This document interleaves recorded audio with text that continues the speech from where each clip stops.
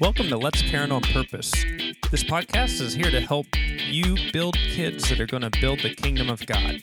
My name is Jay Holland, and I'm going to bring to you 20 plus years of student ministry, foster parenting, and parenting my own kids as we share tips and tricks to help us thrive and not just survive these parenting years. Well, hey, if you're just joining this podcast for the first time ever, I want to welcome you, and so glad to have you, and also recommend that you go back and listen to the one right before this, Let's Parent on Purpose number 6, which was about backpacks and boulders. It's really a two-part series, and I don't think I said that in the last podcast, but listening to these two together will give you a much greater picture. And if you are somebody who it's not your first time and you're actually listening more than once, either you're a relative of mine and feel a deep obligation, for which I love you, thank you, or you've actually found it helpful. And either way, that's really encouraging. And again, might want to refresh with the podcast on backpacks and boulders because it really goes together with today's topic, and it comes out of the same book. The book is Boundaries by Dr. Henry Cloud, and I think the other guy's name is Townsend, and I can't remember his name. I don't have the book in front of me. I came across this book about 15 years ago, and it really did transform the way that I looked at some relationships, because I had some different relationships in my life where there was some enabling going on, there was some codependency, and the teaching from Boundaries, which really is wrapped up in Galatians chapter 6, really helped set me free. And I think if you think about them and you can put it to practice in your life, you might find the same thing. So Galatians chapter 6 says a couple different things, and I'll review really quickly what we talked about last time. Galatians 6, 1 through 3 has this principle of restoration of people, but then it goes on to say, bear one another's burdens and so fulfill the law of Christ. But then just a couple verses later, it says that each of us shall carry our own burden, or each shall carry our own load, depending on which translation you use. And so you have this dilemma in here where, on one hand, I'm to carry my own load, but the other hand, I'm supposed to carry somebody else's load or somebody else's burden. And the visualization that we use that's been so helpful in my life is think about backpacks and boulders, and how in everybody's life, we all, whether we're, I have a 5, 7, 9, and 14-year-old, they all have a backpack. So do I. I actually have a backpack that I carry every day that has the stuff that I need for my day. It's my daily responsibility. And in everybody's lives, we've got certain things that are our responsibility, depending on what age we are, depending on where we are in life. That's our backpack. But at the same time, everybody has boulders that come into their lives. It could be a tragedy, it could be a sickness, maybe just something comes along that is so far over our heads, not necessarily through any fault of our own, but it's a boulder, and if we don't get some help, we're going to be crushed. But the problem is, a lot of times, people will step in and they will pick up somebody else's backpack as if it's a boulder. Other times people will just insist on carrying these boulders and refusing help, and what happens is they get crushed very quickly. Now, you can carry a small boulder for a few feet, but unless you're in a strongman competition, and even those guys, they can't carry it indefinitely. You cannot carry boulders by yourself indefinitely. You need help. So you take that teaching of understanding backpacks and boulders, that there are certain things that are daily responsibilities, weekly, monthly, that should fall on us. And then there are other things that are boulders that are just too big to handle, and we need others. And how, as a parent, this is a great tool to teach your kids. And you can even use that backpack illustration. Their homework goes in their backpack, and their homework is their responsibility. You don't take your homework to school, well, I'm sorry, that was your backpack. Should have been in your backpack. It's not in my backpack. So we take that teaching and then we pair it with today, where we're going to talk about the law of sowing and reaping. And I think you'll get a bigger picture that will help you not just with your kids, but it might help you in some difficult family relationships, might help you in work or in school or in other environments. If you keep reading in Galatians chapter 6, a little bit after that sowing and reaping passage, it says in verse 7, "Do not be deceived. God is not mocked. For whatever one sows, that he will also reap. For the one who sows to his own flesh will from his flesh reap corruption, and the one who sows to the Spirit will from the Spirit reap eternal life." So the Bible says that there are no crop failures. Whatever we sow, we're going to also reap.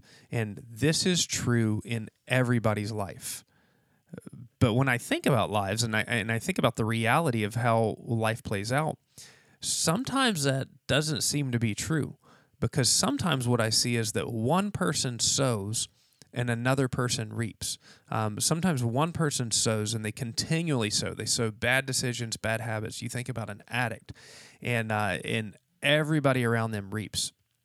Well, what we want to do is we want to take this law of sowing and reaping, and especially when we have kids and they're back in our house, as much as possible, we want the right person to reap the right consequences. Now, let me give you an illustration. God has invented this really neat thing called gravity.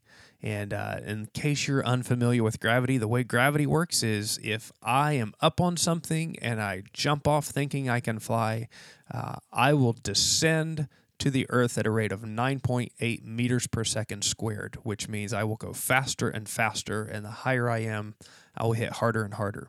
Now, it's fun and exciting when you're on the earth and you jump up, and for that quarter of a second, you feel like you're escaping gravity, but the truth is you're not.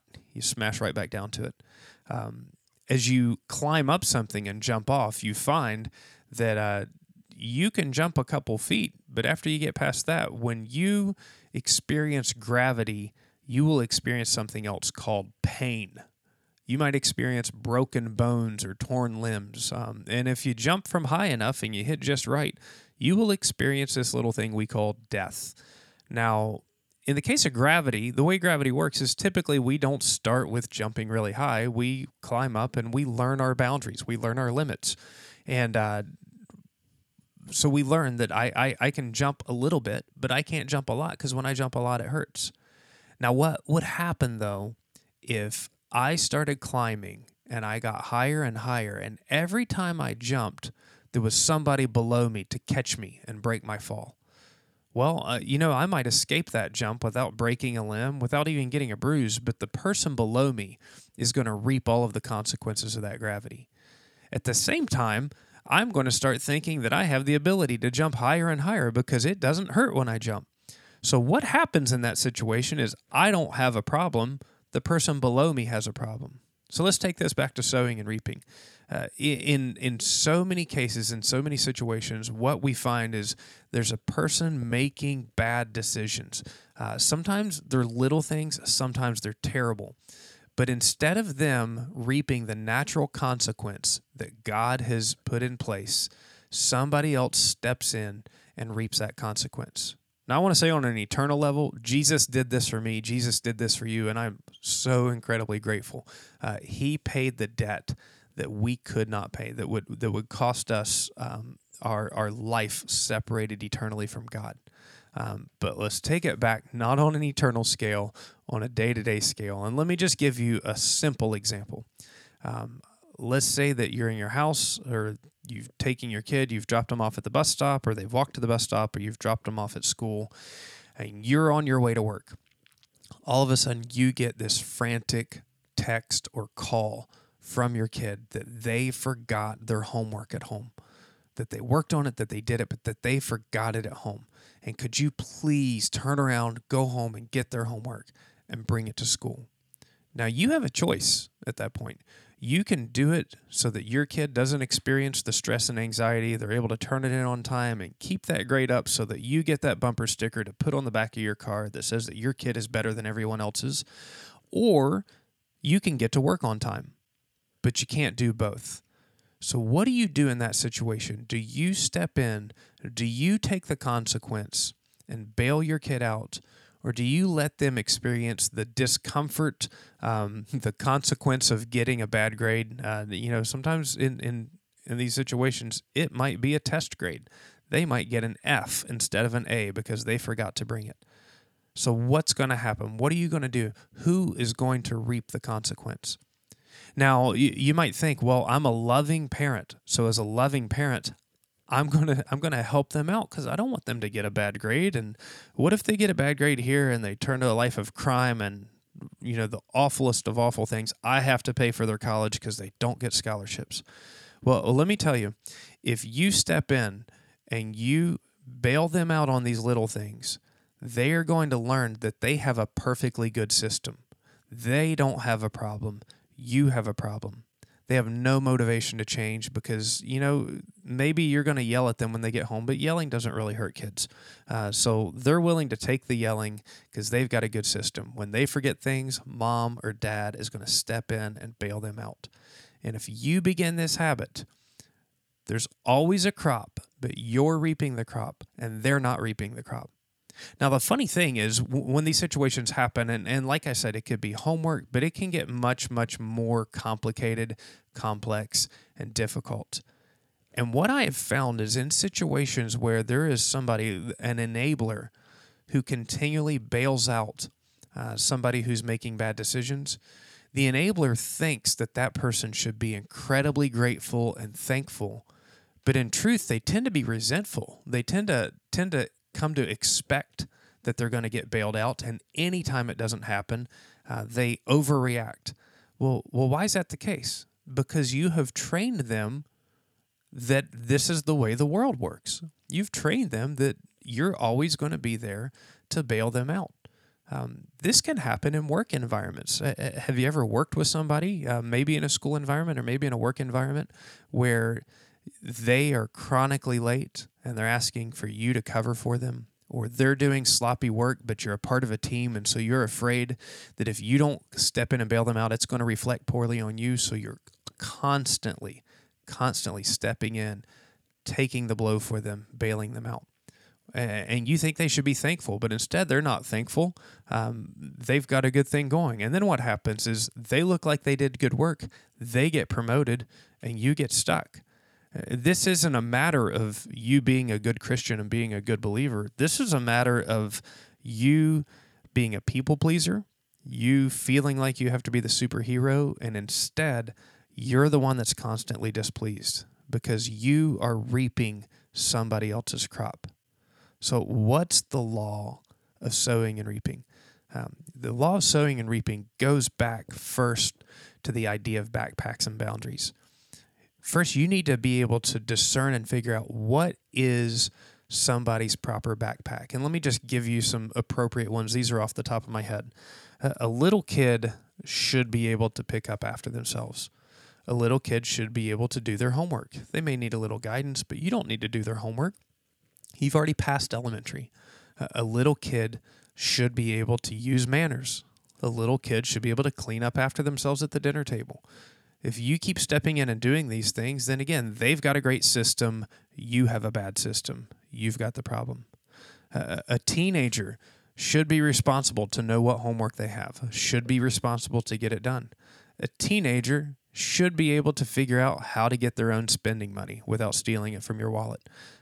You may have an agreement that they're in such a difficult school schedule that you don't want them to have a job because you want them to concentrate on school, or you may need the extra help around the home.